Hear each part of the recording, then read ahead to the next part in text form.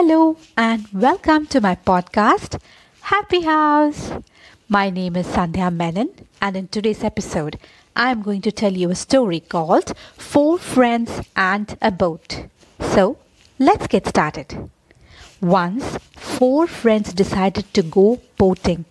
They went to the riverside and hired a boat. As they were about to get into it, they noticed a sign tacked up. It said that the boat could carry the weight of 3 people only. They ignored the instructions and went ahead anyway.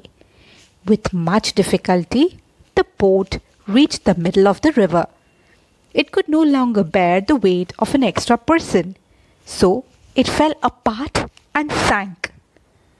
Moral of the story: safety is the first priority. I hope you like this small story. In the next episode, I will come back with more interesting ones. Thank you so much for listening to Moral Stories.